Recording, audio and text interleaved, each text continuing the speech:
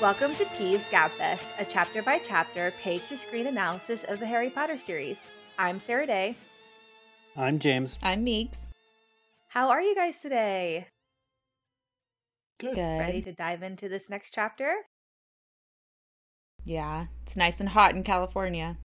It was a little cooler today, but we still got outside and played a little bit. We're pretty good here. Oh, so nice.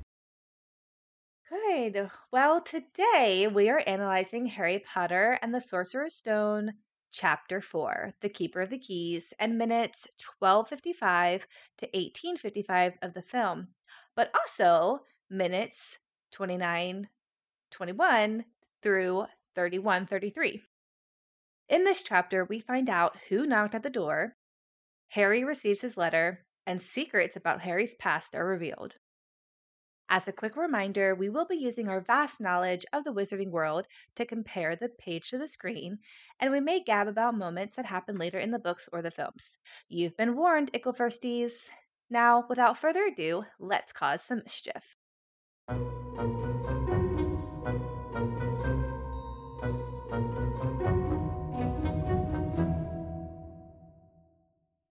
Hagrid smashes through the door, lights a fire, and makes some tea and sausages. And finally, Harry gets his letter.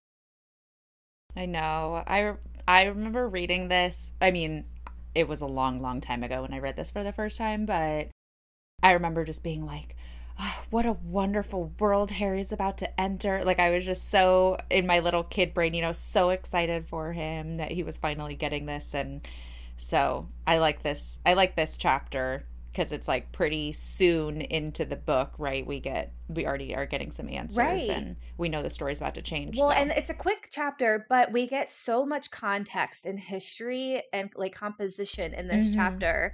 Like you said, like he finally gets his letter, he gets his questions answered, and it's just so nice to see that. I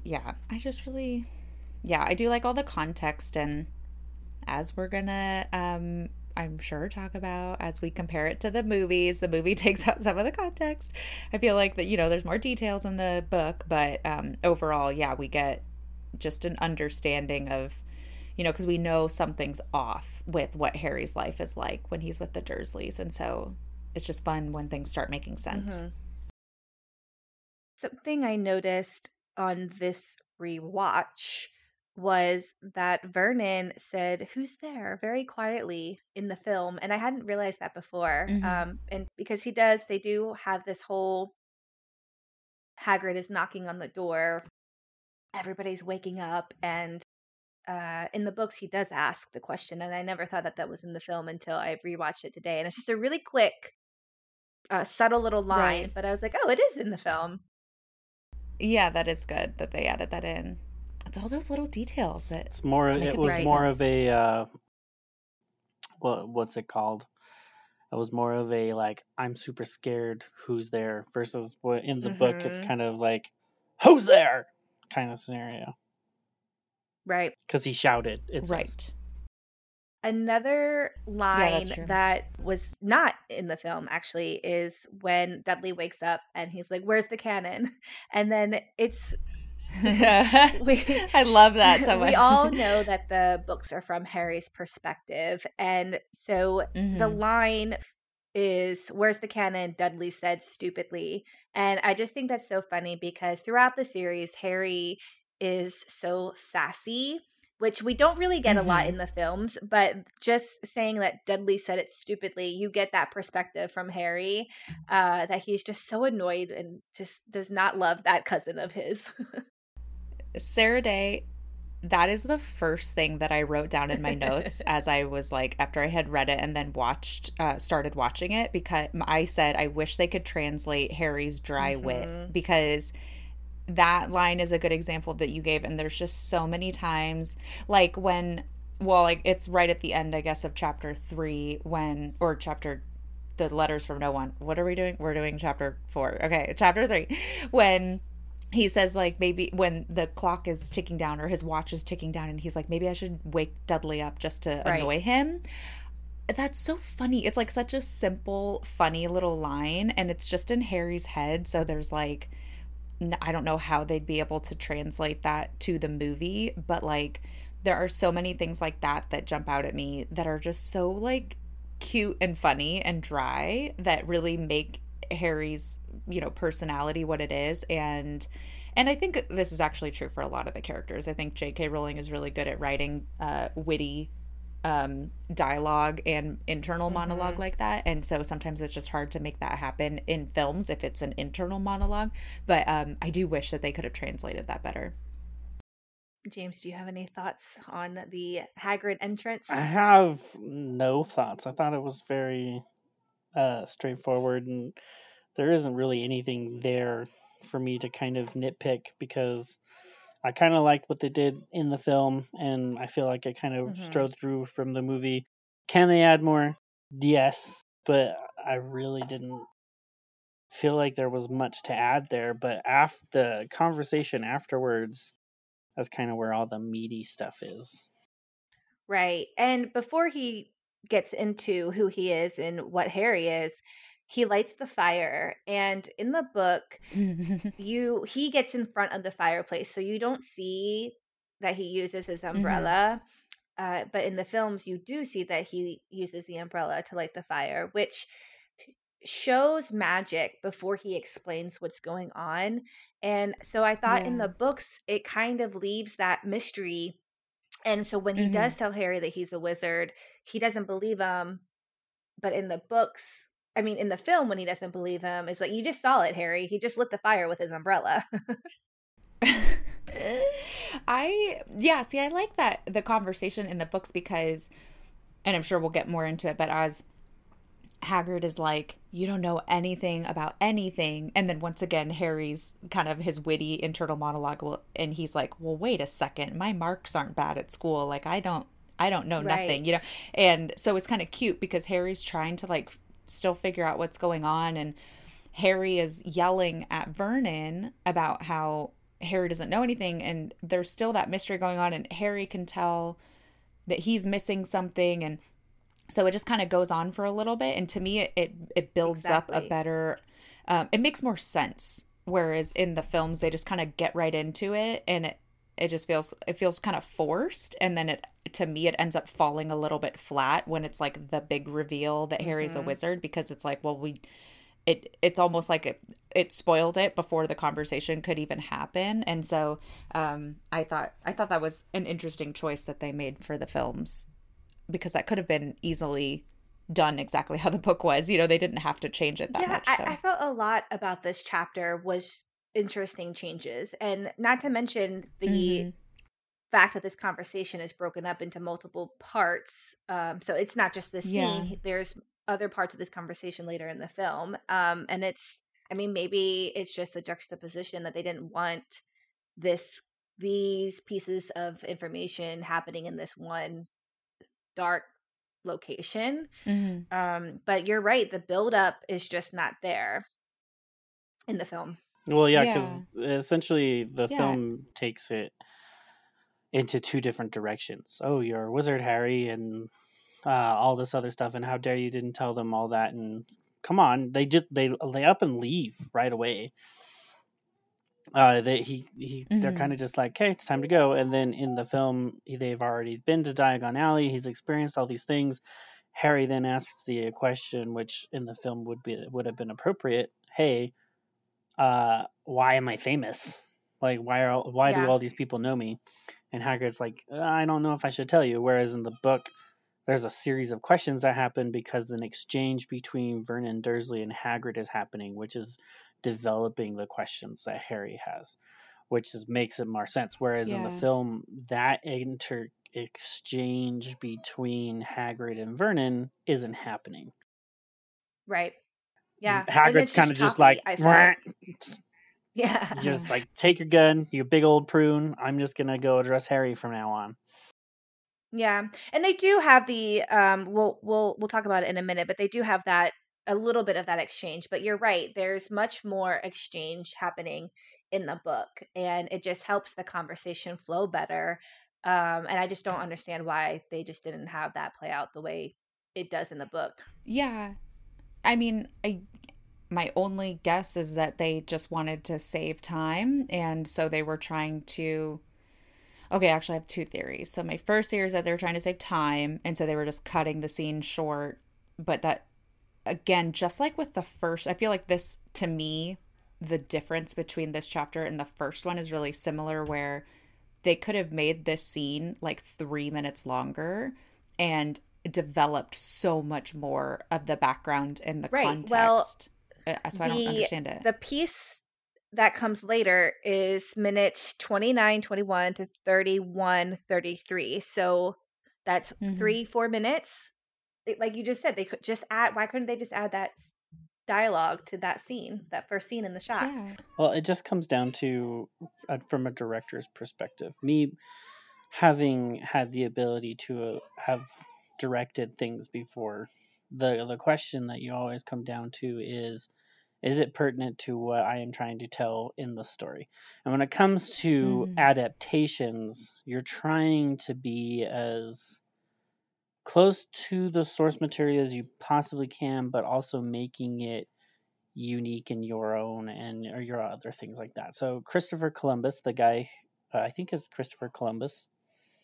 Yes, is the director. Is the director of the film? It's just, it sounds like a whole different name. It threw me off. But Christopher Columbus, the director of the first and second film, he had like a vision of what this world was supposed to be like and how he wanted to put it together. And so some of the things in the book probably just didn't match up to what the world was supposed to be, which in the end was supposed to be a kid's film. He's making this for children. He's not making this for adults or anything like that. It was supposed to be lighthearted, fun, a little fun adventure, which is what it was designed to be. And having that conversation probably wasn't what interested kids at the time. And so when you're thinking about how these pieces fit, this information just may not be relevant at the moment, whereas down the line, story-wise, it needs to be relevant later. Yeah, that's a really great point about it being a children's movie. And particularly the first two films are so much more vibrant, I don't know, for lack of a better word, than the rest of the films. Very much more aimed towards younger children than the rest of the films are. And that was one note I put, that the fear and the emotion and the anger that Hagrid has, that was all gone from this scene. And I think you hit the nail on the head, James, where you're saying he was trying to make this more of a children's movie than the book. I mean, even the book is a children's story, but make it a little bit more lighthearted for the films. See, I'm going to be annoying and actually say that I feel like plot-wise, they simplified it. Like, they took out extra stuff that we as adults notice, and tried to kind of simplify it. But for me, the result of the movie feels like a much more serious movie than the book is. And so I feel like the book, and not just this book, but all of the books in general, actually, even though they're dealing with such heavy stuff, I feel like the books feel so much more lighthearted, and the movies end up feeling, it's like they're pushing the mysterious, intense magic, and they're like kind of going for that, which is fine. I feel like, my opinion, and it doesn't really matter, like, if people agree with me or not, because it's what, however we all interpret it is totally fine, up to whatever we want. But I feel like Christopher Columbus made an excellent film, and like what he was able to do, especially with all these kid actors and like this magical world that he built, like I think he made a fantastic film, and he built a beautiful world. So like I don't really have an issue with that, like it being a film on its own. But I feel like he took away a lot of, and it might not have all been him. Who knows who else had a hand in deciding what was gonna, how the story was gonna go and all of that. But I just feel like a lot of the lighthearted kidness of it was actually taken out when the film was made, even though the plot was clearly simplified, and there were a lot of like extraneous things that well, they took I'm out. mentioning that he's taking out some of that anger Hagrid had and that intensity and that fear to make it more lighthearted, but I think he also took out the humor. Like he took out a lot of the emotions that the book has, and I think that maybe he was trying to balance that out, but as well, it comes down to readers, what directors are good at. Not every director is good with every element in a film. So some people really do humor very well, whereas others don't even want to try and touch it because it's just not what they're used to. It's not what they know. And the reason why directors become so predictable, and like they have a style, like so to speak, is because they know what they know and they do what they know. So and they're good at what they're and good they're at. good at what they're good at. So like directors like Taika Waititi or Guillermo del Toro. There you go. I couldn't figure out the rest of the name. Guillermo del Toro or a few of these other directors that I just can't think of it at the moment because, you know. We're all thinking of like the same probably 5 directors that are very popular. Michael Bay, there was another one. Yeah. They're all got these things that they just like to tie into, and their films seem so similar is because they're just used to all of the things that they do. They don't branch themselves out, because if they branch themselves out, they rarely see success because they're experimenting with things that are unknown to them, which is like why Joss Whedon, for example, struggled doing things outside of his comfort zone when he did Avengers or when he did the Justice League, is because he was out trying to experiment things outside of his comfort zone, and he had people giving advice about things that he wasn't comfortable with, and it just made him kind of regret going into that avenue and just wanted to go back to TV, because TV versus film. Well, and I wouldn't say that Christopher Columbus wasn't outside his comfort zone, because like Meek said, it is a really great film as a film, but as an adaptation, there's just a lot left on the pages. Well, and that's what I'm saying, is that might not be his. Well, that might not be his call. There's the writers, you know, and they had a lot of talks with J.K. Rowling. So I think the material that he was given, I think he did a great job with. Yeah.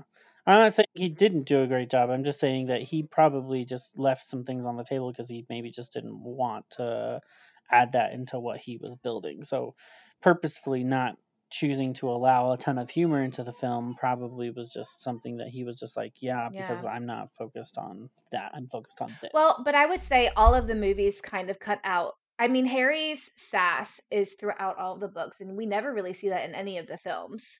So that humor was cut out of most of it. I don't think it was just a Chris Columbus decision there. I was thinking 2 things. One, I probably will never know her real answer, but I'm very curious how J.K. Rowling actually feels about her books and how they translated into movies. And I don't think we'll ever get the actual truth from her because she has to say certain things.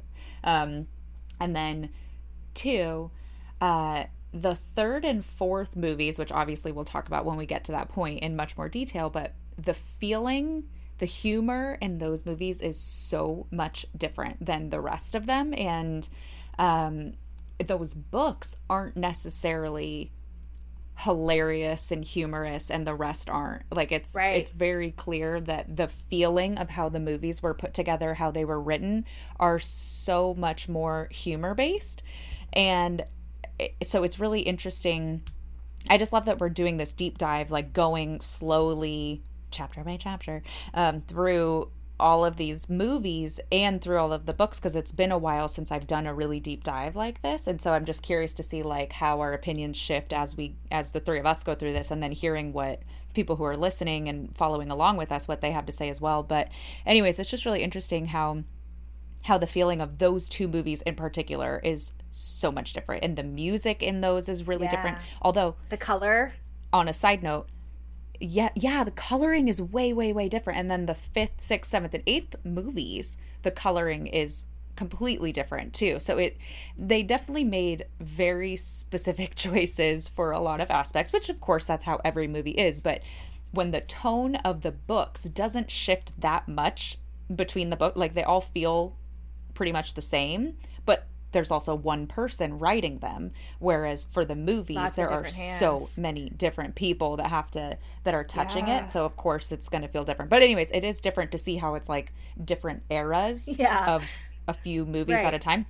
But as a side note though, one of the things that I wrote down multiple times as I was watching actually I think I've thought about it every time that I've watched the scenes that we've done so far, but I love the music in this movie and in all of the movies. But this is like, I have goosebumps just thinking about it. The score for this film is absolutely beautiful and perfect, and they nail it every time. Let's get back to music, but I want to answer your first point about JKR and what she really feels about the films, because she's an executive producer on the show. So we are going to get that answer, maybe not directly, but we're going to see how she wanted this to be visually through because of the show. I really hope that comes through. Yeah, I'm excited because I think I don't know her, but I think she probably was fine with many of the things that they did, but I think that there are plenty of things that she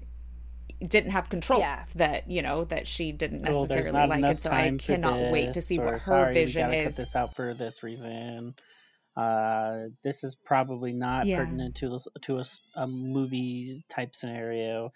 They probably could have come up with a bunch of different excuses to cut things out, and that's just how it goes when you're coming to taking such a large story and putting it into such a small avenue. There has to be things that you're gonna get rid of, and it's just what is like continually frustrating, and we're only a couple chapters in, but what is continually frustrating to me is how many very simple, in my opinion, very simple moments of dialogue or scenes, like for example Hagrid and how he lit the fire, like that completely changes the scene when he just points the umbrella compared to when he's like fumbling with the fire and you don't see what's going on. That's completely different, and that's the same amount of time that they could have taken. And so that's what is so frustrating to me about these adaptations is that there are so many things that they could have done, and so I just don't fully understand why. Obviously it just boils down to what the vision was for what they wanted the movie to look like, but I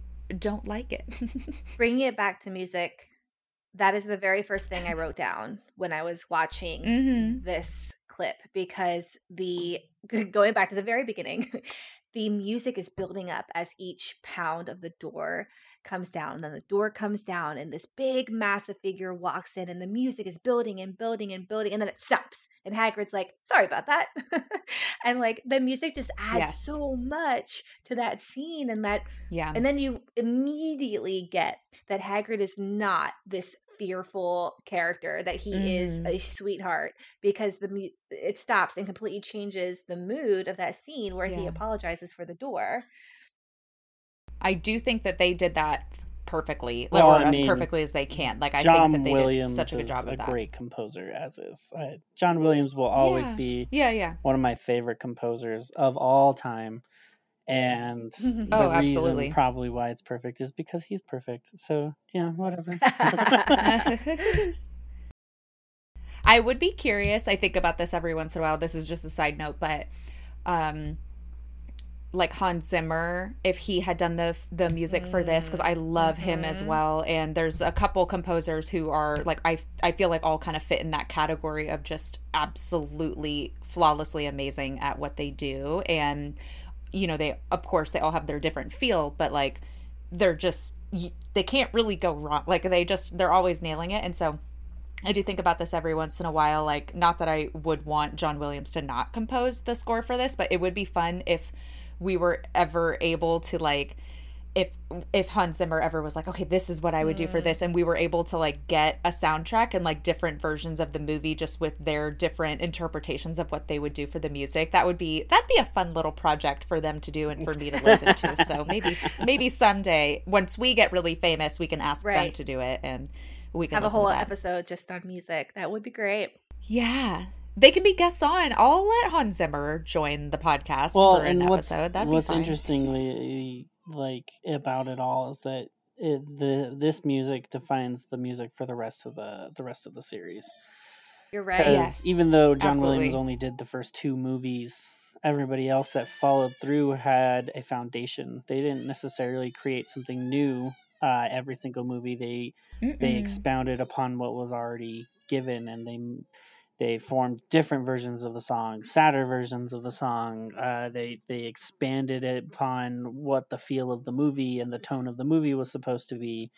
So in the end, John Williams is kind of the Harry Potter theme, and or I think it's called Hedwig's theme. Hedwig's theme. Hedwig's theme is like the foundation of what we know to be Harry Potter and this wizarding world. And every time, it's become recognizable for everybody. So you can't just go out and say, "This is no longer Harry Potter." You turn that on, and you're just like, "Oh, nope, that's Harry Potter." Like, you just automatically know. I was just gonna say, it's just amazing to think about like how even people who aren't Harry Potter fans really, I mean, maybe I'm wrong. No, they know maybe the people who music. don't know Harry Potter. Okay, I was gonna say, write in if you don't, or if you're not a Harry Potter fan, you're for some reason listening to this, and you don't recognize the music. But I mean, it's like I'm at that same level as Star Wars and Marvel. I would say at this point is there, and then, I mean, Star Wars might be the probably one of the most famous. You know, you only need the first few bars, and you know Jurassic exactly Park. what it is, whether you also watched. Done by John Williams. Williams. Whether you watched it or not. Yeah, and so it's wonderful to think that even though there are plenty of people who are not Harry Potter fans, and you know, it's such a famous little theme, just the first couple seconds of it. That's why I think and John it's Williams so famous is great, is because you just mentioned like 3 or 4 different like examples, and the majority of them were done by him. He's really good at creating a memorable theme for not only like the movie, but like these characters. Like Leia's theme is like amazing. Luke's theme is really strong.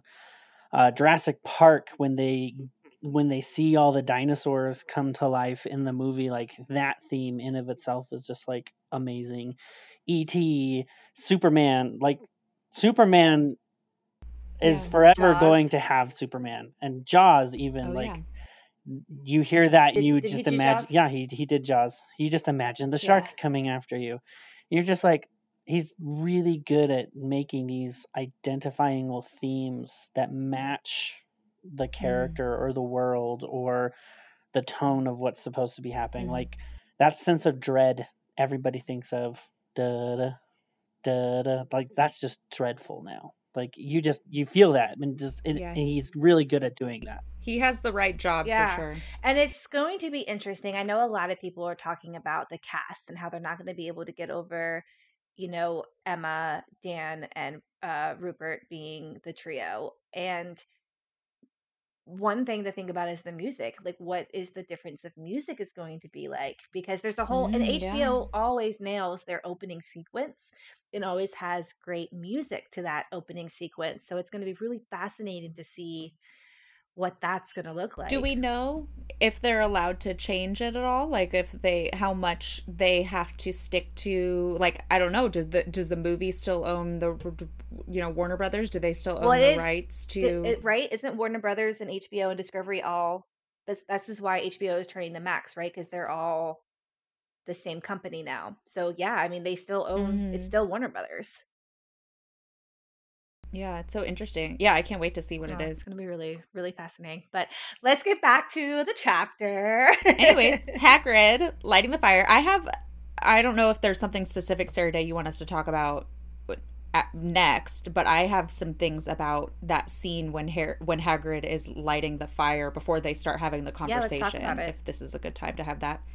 I love in the books when there's that long paragraph of all of the things that he's pulling out of his pockets.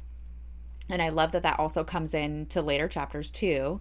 I love a good callback, but I love that he's just pulling out like the chipped mugs and the packet of sausages and like just like all these things.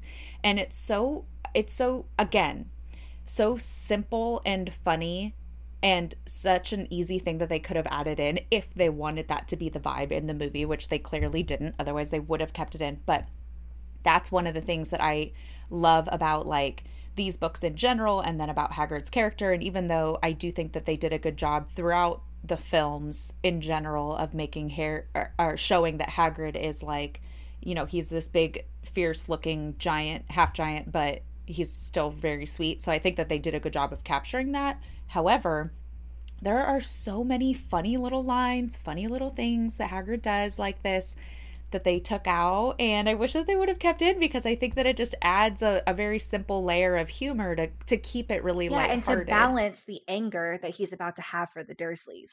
Yes, which is exactly. A lot. As I was reading it, it was kind of just, it was a slow build for sure. He wasn't super mad at first, but he was like, really? They didn't tell you anything? You don't know anything? Right. The more questions that are being answered, the more anger he feels. Because he's just like, what? You're trying to do what?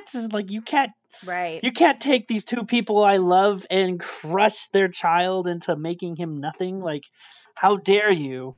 Yeah. I do love, and we've already kind of touched on this, but in the book, that conversation, I love how that builds of Hagrid getting more and more angry with Vernon and him like yelling more, and then it's like he'll yell at Vernon, and then he'll calm down and talk to Harry a little bit, and then he'll yell again because Vernon will say something else that's stupid, and then he'll yell again, and then he'll calm down, and then yell. And you still don't know what's going on until finally Hagrid tells Harry, you know, oh, yes, your parents were killed by this evil wizard.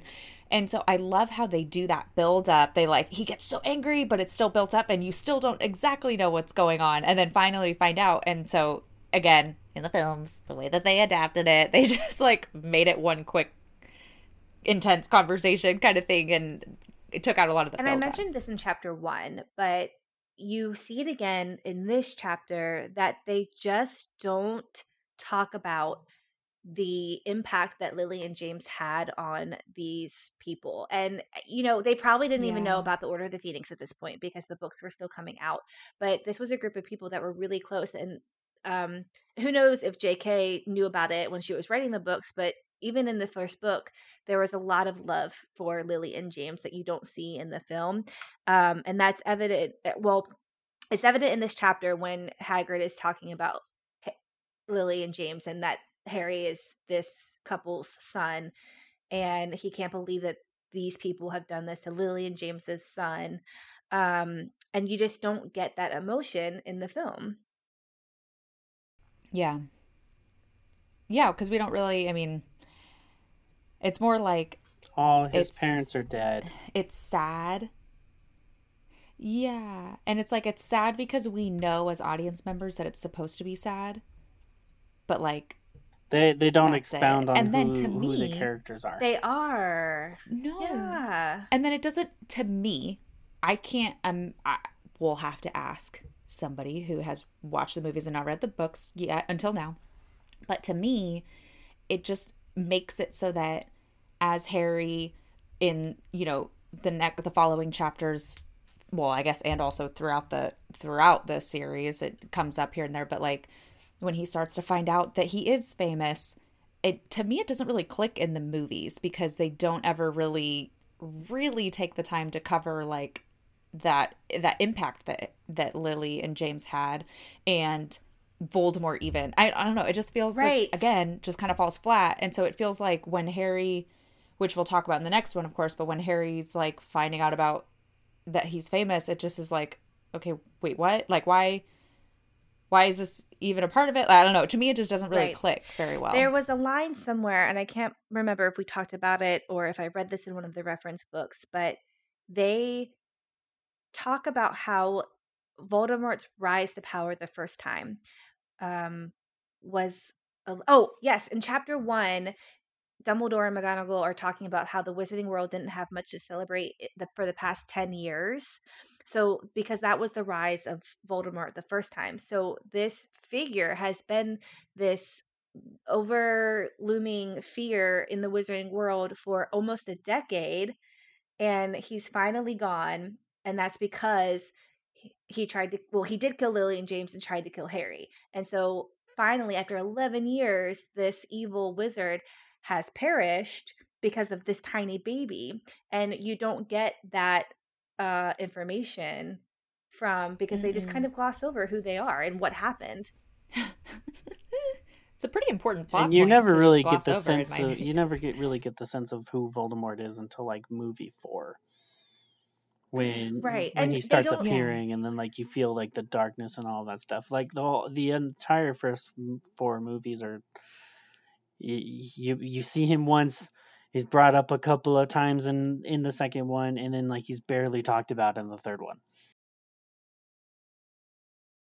And like I said in chapter 1, if you remember in the book, they mention his name and they talk about how Dumbledore is the only person Voldemort was afraid of.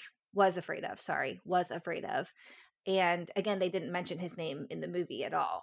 And then they didn't until this point. And maybe that's why they didn't do it in the film, is because they wanted it to be impactful in this particular moment. But was it impactful? I don't think so, because they split up the chapters so much. I thought it worked really well. The way that, to me, just as I'm watching the movie again, and I'm trying to just like I'm dissecting these little parts, like that moment felt really authentic between the two actors, and it really like had a little impact. And the music really did really good to kind of emphasize the warning of this is a ominous figure that you're going to be facing as you go along. So I think it hit the beats. It just was out of place compared to where it was in the book. Well, and I agree. I think that if you're just looking at it as a movie, I do think that the way that they had that conversation and where they put it in the movie makes total sense for the film, for the way that they did the film. I still don't think that should have been like how that whole scene happened, but I think just like looking at it from only a film's lens, that conversation happening is fine where it is. I agree, the music is good with it, and the talk that Harry and Hagrid have, I feel like they do connect well, but I don't think that it had to be that way. I think that they could have kept it as the book had it, and that would have also been just fine. I just had a thought, and I didn't write it down, and I forgot, but as you were talking, it came back to mind. And James, I think you're going to like this because you're a Dursley stan. But in the books, he's talking about Voldemort and how evil Voldemort is, and the Dursleys are still there, because I don't believe he's done the pigtail yet. And this is a moment where they can cut to Petunia's expressions, because this is telling the story of how her sister died, and that can give us just a tiny little glimpse of love for her sister. This is the first time she's probably hearing the story. Exactly. Besides the letter, who knows what Dumbledore wrote in that letter? Who knows what I don't think Dumbledore went into deep detail of like how they died. No, he had to, because I think he had to, though. Spoiler warning for much later for anybody listening who hasn't finished the series, but doesn't he talk about in like the 6th book, I think book 5. Are you talking about the letter? But maybe when Harry visits him in the 7th, that he talks about how he had to tell Harry about the Dursleys knew. Or maybe it was earlier than that, because the Dursleys knew that the Fidelius charm was put on the house. So I think that Dumbledore did tell them everything, because that's how the Dursleys knew that they had to accept Harry coming back home, right? I mean, we still don't know exactly how much detail, Dumbledore has to send the Howler to Petunia, and he's like, remember my last Petunia. Yeah. And it's like, Harry has to stay at the house, and that's why she's like, no, Vernon, he has to stay here. So I don't know that she necessarily knows how they died, just that, they died, this person's after Harry, he needs to live here for the protection. But Hagrid is going into details about this man broke into their house, slaughtered them, and tried to kill you too, but you survived. Yeah, I don't think that's details you put in a letter to tell your about your dead sister. Just that this guy's after Harry. But yeah, so back to my point that this could be a moment. Sorry. No. Get you off track. Back to my point. This is a great opportunity to show just a little emotion, not a lot, because we still have a few years of them mistreating Harry, but just a little emotion that she does care for her sister. So that in that last book, when they do have that moment of saying goodbye and a little bit of a redemption, that we can start to place those Easter eggs now. Yeah, I do like one of the few things that I do like about the movie adaptation over the book is that they had Petunia be the one to give her speech, which absolutely love how she did it in this scene. And instead of it being Vernon, because I feel like Vernon is, it made sense in the books, like he's more of the main character as far as the Dursley family goes, you know, and Petunia's much more of the side character, so it makes sense that like Vernon is going to be the one to like pretend to be brave and stand up for his family and fight back against Hagrid. But talking about what you were just saying about Petunia having some feelings toward her sister, very complicated feelings, and we find out much later on, spoiler alert again, that she wanted, like, she asked Dumbledore if she could go to Hogwarts even though she was a muggle. And so like we find out that Petunia, these very complicated feelings that she has don't come from an actual hatred of her sister, but from you know, that bitterness and resentment that she didn't get that, and from her being insecure and all of that. Anyway, so I love that in the film they had Petunia be the one to show all of this emotion, because I think that it just would, I don't know, to me it would just make more sense in real life for her to be the one. But I do also understand that she's, you know, meek and timid. That's how she's written, and so it also makes sense that she would stand back. But knowing that, you're right, like this is probably the first time that she is hearing this much detail about her sister dying, and so she's of course going to be the one to have that raw emotion and lash out. And so I do like that in the film they chose her to be the one. Well, she does have the same dialogue in the book that she does in the film, but Vernon, I thought Vernon had a lot of that same dialogue. He has a ton of dialogue that is cut in the film, but what that she particular says part, is exactly my sister the being same. what she is. Mm-hmm. Oh yeah, no, you're you're right. But I was thinking, okay, dialogue cut. But her line is the same in the book. But I think your point still stands, Meeks, because Vernon's dialogue was cut down. That emotional burst does have that same effect. Yep. Okay, so then, yes, you're right. Now I'm remembering this. So my my addendum to what I just said is that I'm glad that if they were going to cut anybody's dialogue out, that they cut out Vernon's and left in Petunia's. And I do want to clarify, I'm not a fan of the Dursleys. I'm a fan of their character arc. Because I feel like their character, I really love character moments, and I really love how characters grow, because it brings a sense of realism to them, and like you can see that happening. Like, oh, I can see a person reacting this way because of this and this reason. That's why I love Sirius Black, and that's why I love Dolores Umbridge, which is a crazy thing to say, but Dolores Umbridge has real character moments, despicable as they are. I really hate her as like a person. Like, she's just despicable, but she has character arcs that make her a real character, that makes me love how she was written.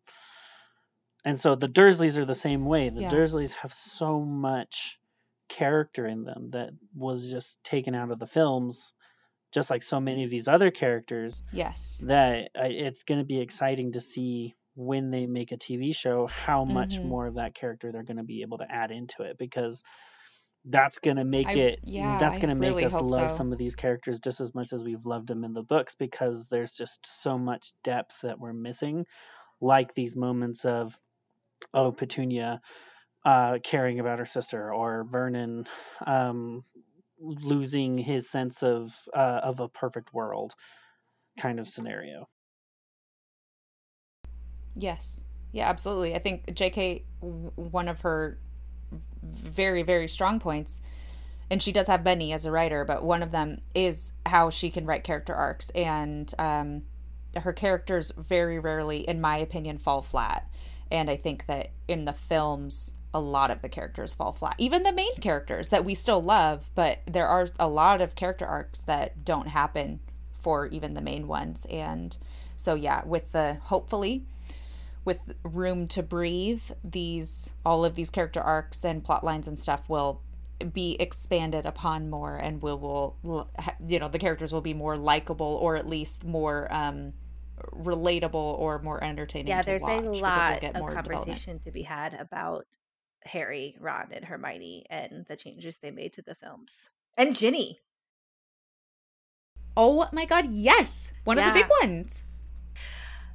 Okay, well, what else do you guys have written down as part of your notes? What else do you guys want to discuss before we get into our peeves, pleasures, peeves, and salutes? I think we should just jump into it. Looking at my... I'm ready to jump into it. But you had a note? I have a couple more things. I have a couple quick things.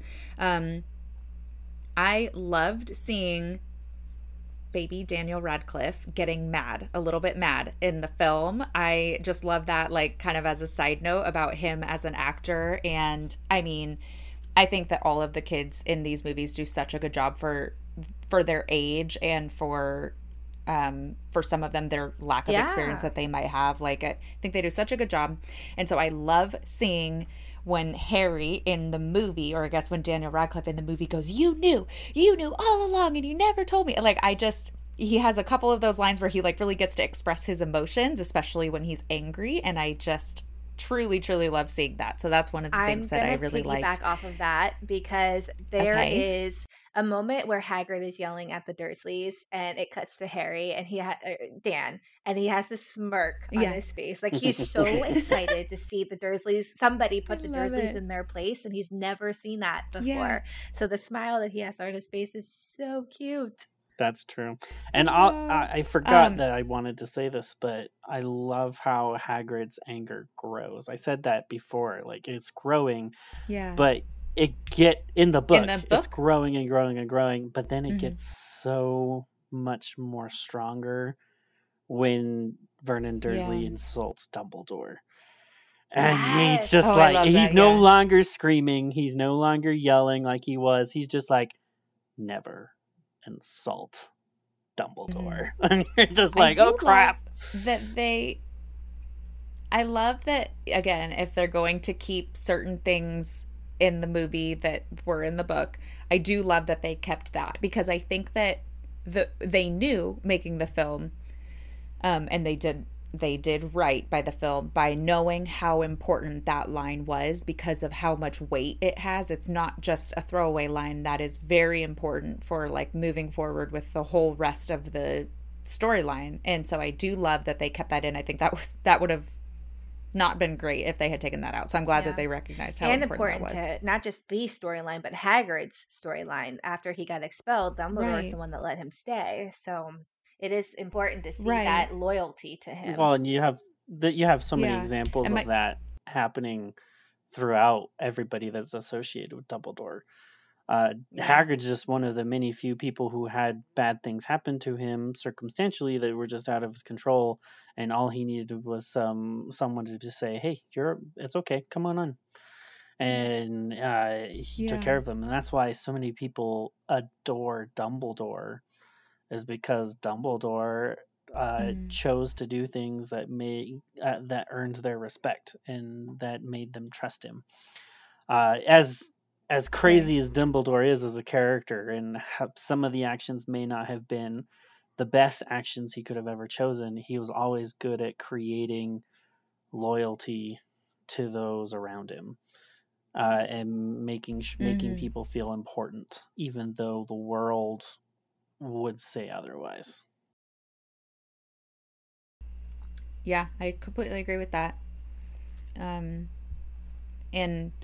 my last thing for this scene, and we've already kind of talked about it, but I am really curious again. I'm going to be so curious forevermore about people who have watched the movies and not read the books yet.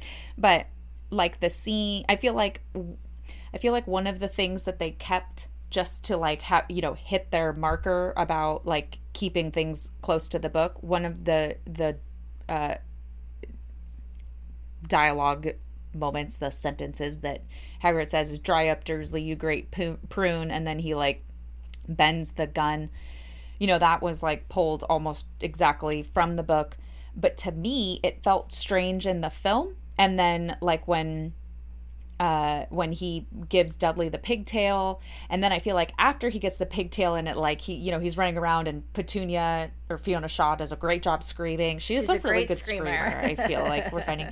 Yeah, and so, I feel like they do a good job of like making that silly and giggly and kid friendly, like they, that's something that kids would like to see. So I feel like they do a good job with that, but there isn't really the same build up like there is in the books. And so even that moment feels a little out of place to me. It feels like, why would you all of a sudden just give Dudley a pigtail, like a pig's tail?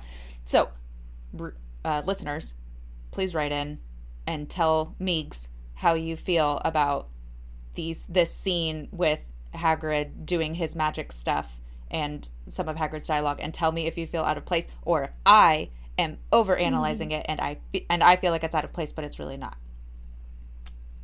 That's the last of my notes that I have. Oh, wait, I have one more thing. One more really quick thing.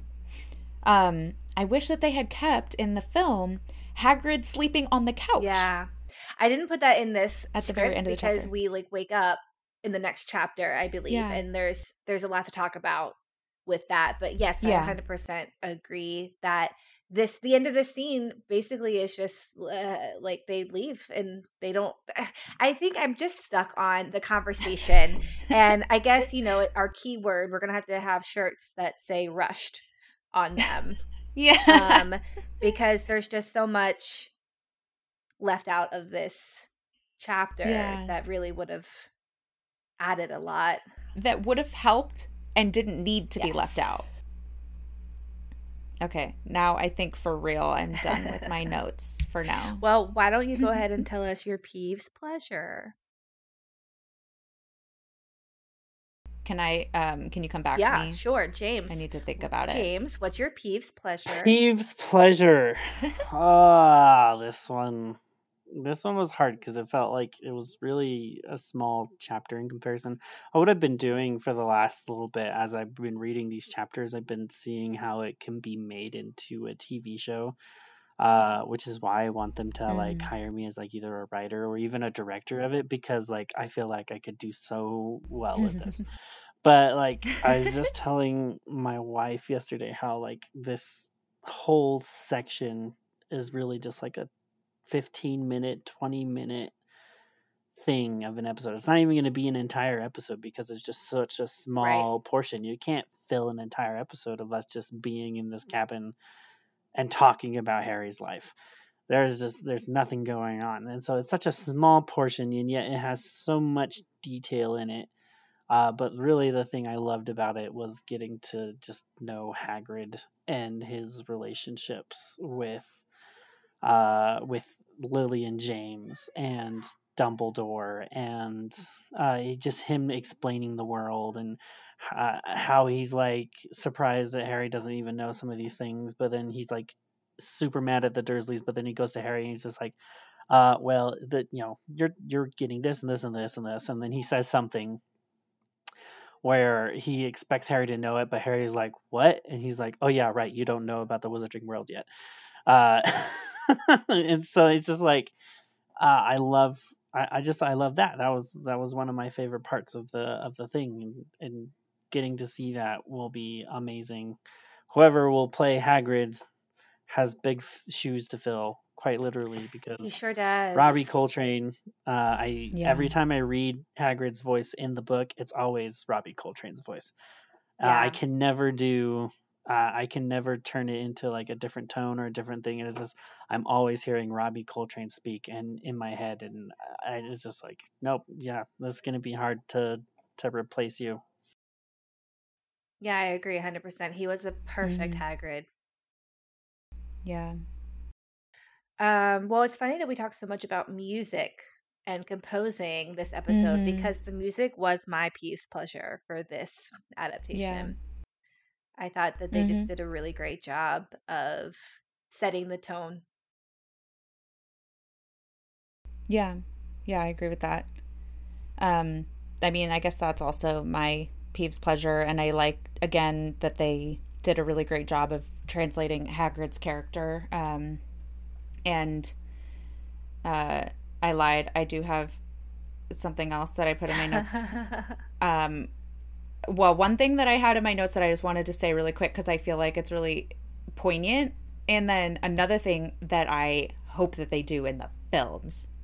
Okay, my first thing is in the books, when Harry says sorry about not knowing something that Hagrid is like kind of being cryptic about, and then Harry says to Vernon, or he says to Harry that he shouldn't be sorry, and then he goes to Vernon and he's like, how could you not tell this young boy something about his life? And I think that that is a small line that's so important, like showing that Harry is, he's been beaten down so much by the Dursleys, and he is so quick to just apologize to this stranger about not knowing something and Hagrid is there to tell him to protect, be an adult for the first time that Harry knows since his parents died, which he didn't even remember. So this is the first adult probably that Harry has ever known who has protected him and said, you should not be apologizing for this. This is on that other adult that isn't protecting you. So I just wanted to mention that I think that that's really important. And I think that that sort of concept in theme or whatever is going to come up many more times as we go through this. And what I want to see really badly in the films is a montage that's our other t-shirt. the Voldemort scene of him going. So what they do in the film is they kind of do a montage, like a flashback montage, when Harry and Hagrid are talking about Voldemort, when Hagrid is introducing him to Voldemort, and they do a little bit of that in the film. And I remember when it first came out, and I thought that was really cool, So I would love in this TV episode if they started out the episode with like a flashback montage of this, or maybe it's in the middle, maybe they cut to it in the middle or something. But I think that they should totally do like an even better, like more thorough montage at some point in this TV episode. So I just gotta bring up a montage. The montage needs to happen, but at the beginning of the episode is us finding out what happened at the end of the episode, because the end of the last episode is us figuring out Hagrid's on the door, and you're just like, who's this? So the episode has to start with us figuring out who Hagrid is. But then as he's explaining who Voldemort is. Does it though? Then, yes, it does. Could we have a flashback? But I don't know. We could. There's so many. Look at what The Last of Us just did. They opened up so many episodes without answering first the question from the last episode. Yeah. So they very well could do a flashback. Yeah. I don't know. I wouldn't like it that way. I don't know. There has to be a seamless connection of. As long as there's a montage, that's fine. But anyways, I guess this brings back a point that I always keep bringing up is the fact that they have all the content now, which they didn't have when they were making this film. So we learn so much more about this scene, the Voldemort scene, that in later books that they can show you in this. That just wasn't written yet. They didn't know. Maybe JKR didn't even know at that point in time. So that's one thing I'm really excited about this show, is that there's so much they can do, or not so much that they can do, but there's stuff they will know not to leave out this time around. Yes. Which is definitely an interesting way of producing a TV show. Having all of the facts and then being able to hint to future events, knowing full well there's going to be a payoff for them. Mm-hmm. Which is how most TV shows are written. Is because they're written knowing future events are going to happen, and so they purposefully place stuff in it knowing that there's going to be a payoff down the road. Exactly. And that's what makes some of these TV shows so great, is because of that. And so having that for Harry Potter is going to obviously be something that's going to benefit everybody. Right. No Game of Thrones season 8 over here. They should either take a page out of Marvel's book when they're doing this Harry Potter film, or have somebody who is up in the Marvel sphere working on the Harry Potter films, because obviously Marvel does a great job of having the Easter eggs going on, having that interconnectivity, and especially with all of the spin-offs that they should do with Harry Potter, I think that it would be very wise of them to at least pay attention to what Marvel has been doing for the past 15 years now, and try to kind of use those same methods, or just like get Kevin Feige to be the one of the executive producers. I'm sure he'd be totally fine with that, right? Well, I think just having all of the books published is going to be, it's going to help so much. And all the stuff that she did with Pottermore and all of the lore that she has said in interviews, there's just so much content that's already there. She has told the story, so there's not any question of how the story is going to end. Hashtag justice for Peeves. Definitely. Meigs, did you say your Peeves pleasure and all of that? Yes, she did. I guess I kind of did. I probably need to stop talking, so somebody else can know. You do not need to stop talking. Go ahead and tell us your peeves then. No, I was just going to say that she said her Peeves pleasure was the music. And then she went into her 2 notes. That's right. She copied my piece. Yes. Peeves pleasure, I mean. I did copy it. I did copy that. I guess my peeves is, I feel like what I've said every time so far, just that there's just so much humor and dry wit and stuff that they could have easily, I think, slipped into the movies. And so hopefully they just put it into the show. Well, I think they have to at this point because, I mean, you've done practically everything else. Like, all you're missing is this now. Yeah. So if you want something new and you want something original that people are going to love, you're going to have to add in the things that were left out. You can't just redo Sorcerer's Stone in a longer version and then just keep it the same way the movie was, because what would be the point of doing that? That would just be a waste of money. Yes. We're making such good points on this podcast. So, listeners, if any of you know anybody who is working on the Harry Potter show, please make sure that they are listening to our podcast so that they can hire all 3 of us, or at least hire us as consultants, because we have a lot of good ideas for how they should do the show. That's one thing I've always thought Marvel should do is pre-screen the actual fans instead of like the what are they called? Not the not the press, but what critics. Are the reviewers called? The critics, yes. Instead of the critics, the fans, because we're the one that understands all of this backstory and get all of the Easter eggs that the critics don't understand.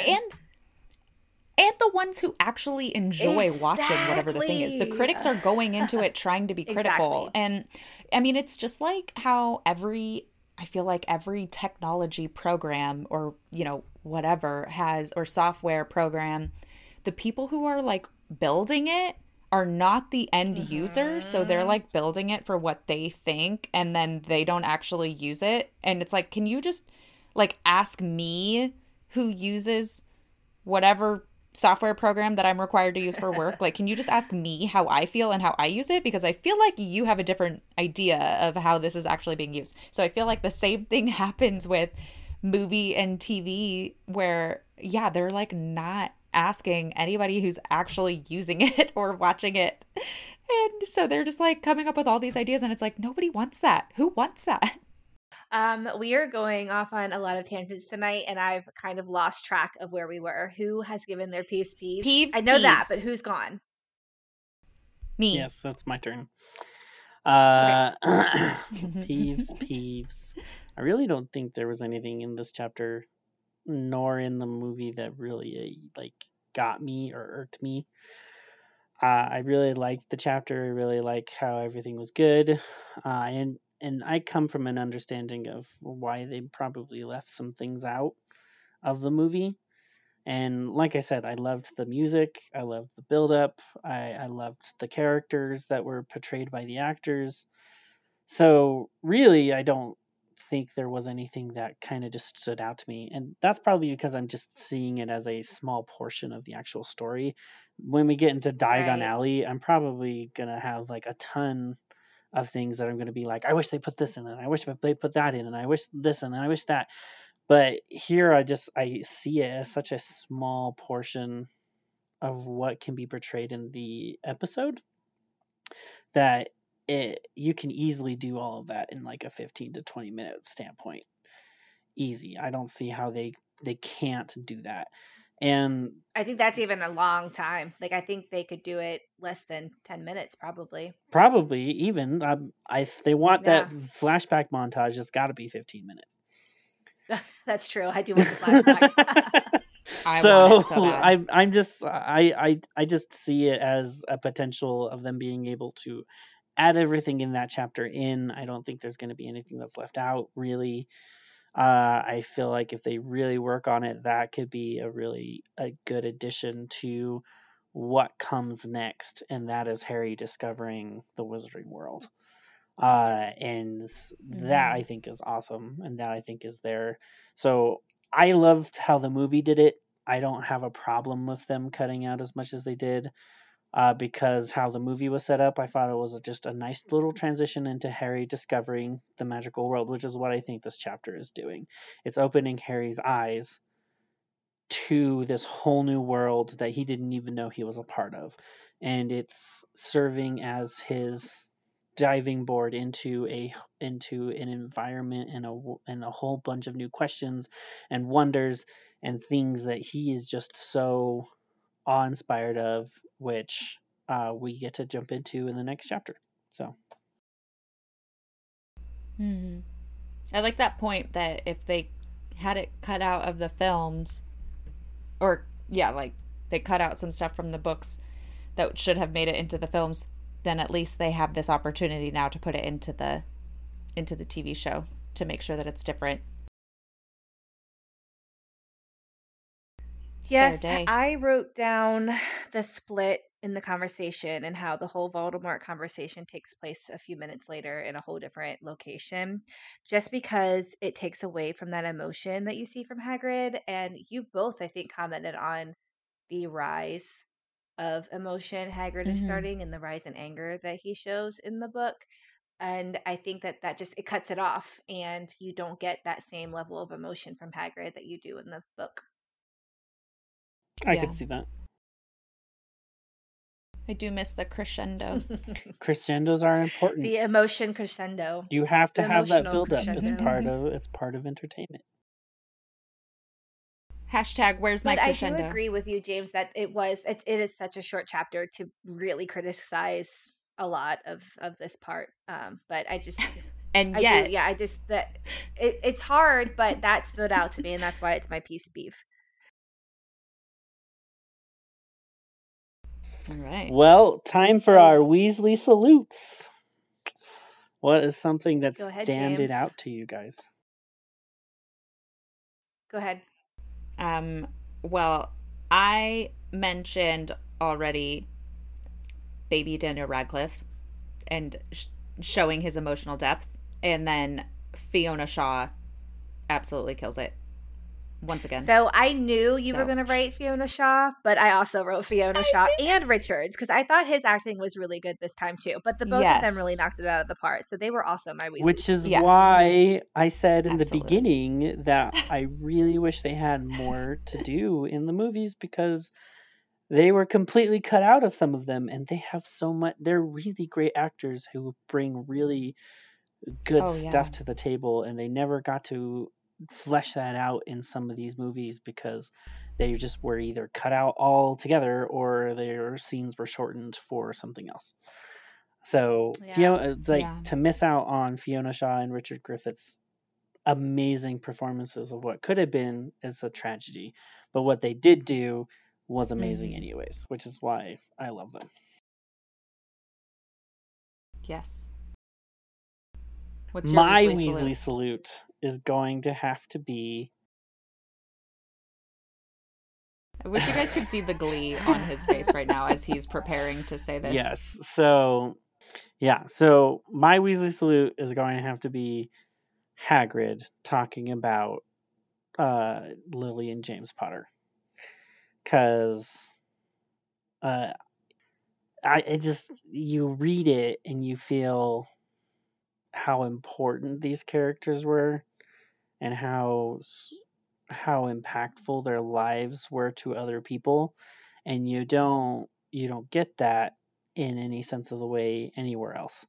They're kind of just his parents, and they're there and they don't do much, Whereas in the books, they are physical beings we're getting to know and getting to experience what they were like through the memories of other people. And that's all Harry has to hold. Like, that's all Harry can hold on to, is he's learning about all these people that knew who his parents were, and he's getting so much information. And that's what Hagrid's doing right now, is he's giving his first look into who his parents were and how cool they were and how amazing they were, and all these positive things that he probably dreamed of, which he could never get to know because Vernon and Petunia never talked about him. They never brought him up. They never mentioned anything. They mentioned he died in a car crash. Don't ever bring it up. And that's kind of a tragedy to a child who knows that they lost their parents and can't really learn anything about them. And so I love that Harry and Hagrid are being able to have this moment, because that's going to be the first moment of many other moments to come that are going to create the character of Lily and James Potter that we are going to experience way more of, that I feel like deserves every moment and every respect towards anything. So if you had to salute anything, it's going to have to be his parents and who they are as people, and being able to get to see that in the book or on screen or anything like that. Right. And it's funny that that's your Weasley salute, but then you don't have any peeves, because I feel like that was not evident in the film like it was in the book. And it wasn't. And if they have to cut something, like, obviously you're going to have to cut something. And that's the part I understand. So I don't have any, like, negative feelings towards it. But when I read the book, that's the part that stands out to me, is that his parents were tangible. His parents were something, and he is getting that for the first time. And him as a character is going like, whoa, somebody actually knew my parents, and they're talking about them, and they were these cool people that were loved and adored by others. And he's going to experience that again and again and again as he gets to know more and more and more people that are going to talk about them in such a way that he's going to be like, wow, I really, really wish I had known them, but I'm glad I'm knowing them through this way. Yeah. I can't wait to see how they do this in the show, because, I mean, that's so amazing. Like, I can't even imagine, like, almost none of us can imagine something like that. And so I just can't wait to see how they adapt it to a TV show, so that we can really feel, how Harry might feel in that moment. I can't wait for them to announce some more stuff for us to start, because all we know is that the show is coming. We know nothing else. So to start putting pieces together to see what they can do with the show and how to tell the story and how to tell it differently than the films. I'm ready for some pieces of information here, HBO. I'm ready for these writers to start getting paid what they're worth, so that way the writer's strike can end, and then we can get some more information. You're right. We probably won't get some information for a while. Oh boy. I know. That's going to be an interesting thing to follow. Mm-hmm. Well, I did just want to mention one last thing that I just read in the script that we haven't talked about, and I hadn't taken notes on it, but this chapter is the first time we get any mentions of the McKinnons, the Pruitts, and the Bones, which we will find later are part of the, Order of the Phoenix. Thank you. And one particular name that stands out there is the Pruitts, which is Molly Weasley's brothers. Oh, that's right. I always forget that. So just a little bit more of that backstory lore that could be in the flashbacks or the montages, I should say. Yes. But again... Yeah, or the side stories that they do spin-offs with. More of a so spin-off just all thing. of those little nuggets. But that was just one last thing I saw out of the script. I hope that they add those into the shows. Like, those little things, again, they didn't know in the movies at the time. She probably just put names down, and she was just like, oh, I probably have to go back and reference those eventually. But she did such a good job. I mean, JK did such a good job of tying things back in the later books that you did not even think twice about when you read them earlier. There's this whole thing called the ring theory, I believe is what it's called. And it's in literature where they mirror each other. And J.K. Rowling did such a good job, not only throughout the whole series, but in each of her books. So obviously talking about the series, book 4 is the pivotal like change. And then so 3 and 5 mirror each other, 2 and 6 mirror each other, and then 1 and 7 mirror each other. And she did a really great job. If you guys have time, and listeners, you too, you really need to look up the ring theory in Harry Potter, because it's really fascinating, and there's no way she didn't know. Or she's just a master at going back and reconnecting things if she didn't have the plan. But yeah, definitely go and look into that. I mean, she might have not known exactly who each kind of character she meant. She might not have known the exact thing, but she probably knew, like, okay, I'm going to say these character names now, and I know I'm going to come back to it later. I mean, she did too good of a job, in my opinion, to she not did a really good job of world building these people. Yeah. And again, like I said earlier, she did a really good job of world building, and not in a way where she was trying too hard to create this magical world that it kind of was like, okay, like it's all of these, every single thing about this, every single name that you're giving that's either a person's name or the name of a building or the name of an activity, or like everything is so completely different that it almost takes you out of the world, because you're like trying to keep piecing everything together to like remember everything. She did such a good job of doing really, really thorough world building, but not taking you out of it because it was so complicated that you couldn't remember or follow what was going on. It was so easy to follow along with her writing. Oh, and Bones is the family name of Susan Bones, who's our resident Hufflepuff in the books that gets mentioned quite a bit. Yep, she sure is. Yes. Your face, Sarah Day. I gotta rep the Hufflepuff pride, because they really get looked down on a lot. It's true. I don't like that. Well, I'm here to talk us up. Well, any other last thoughts, you guys?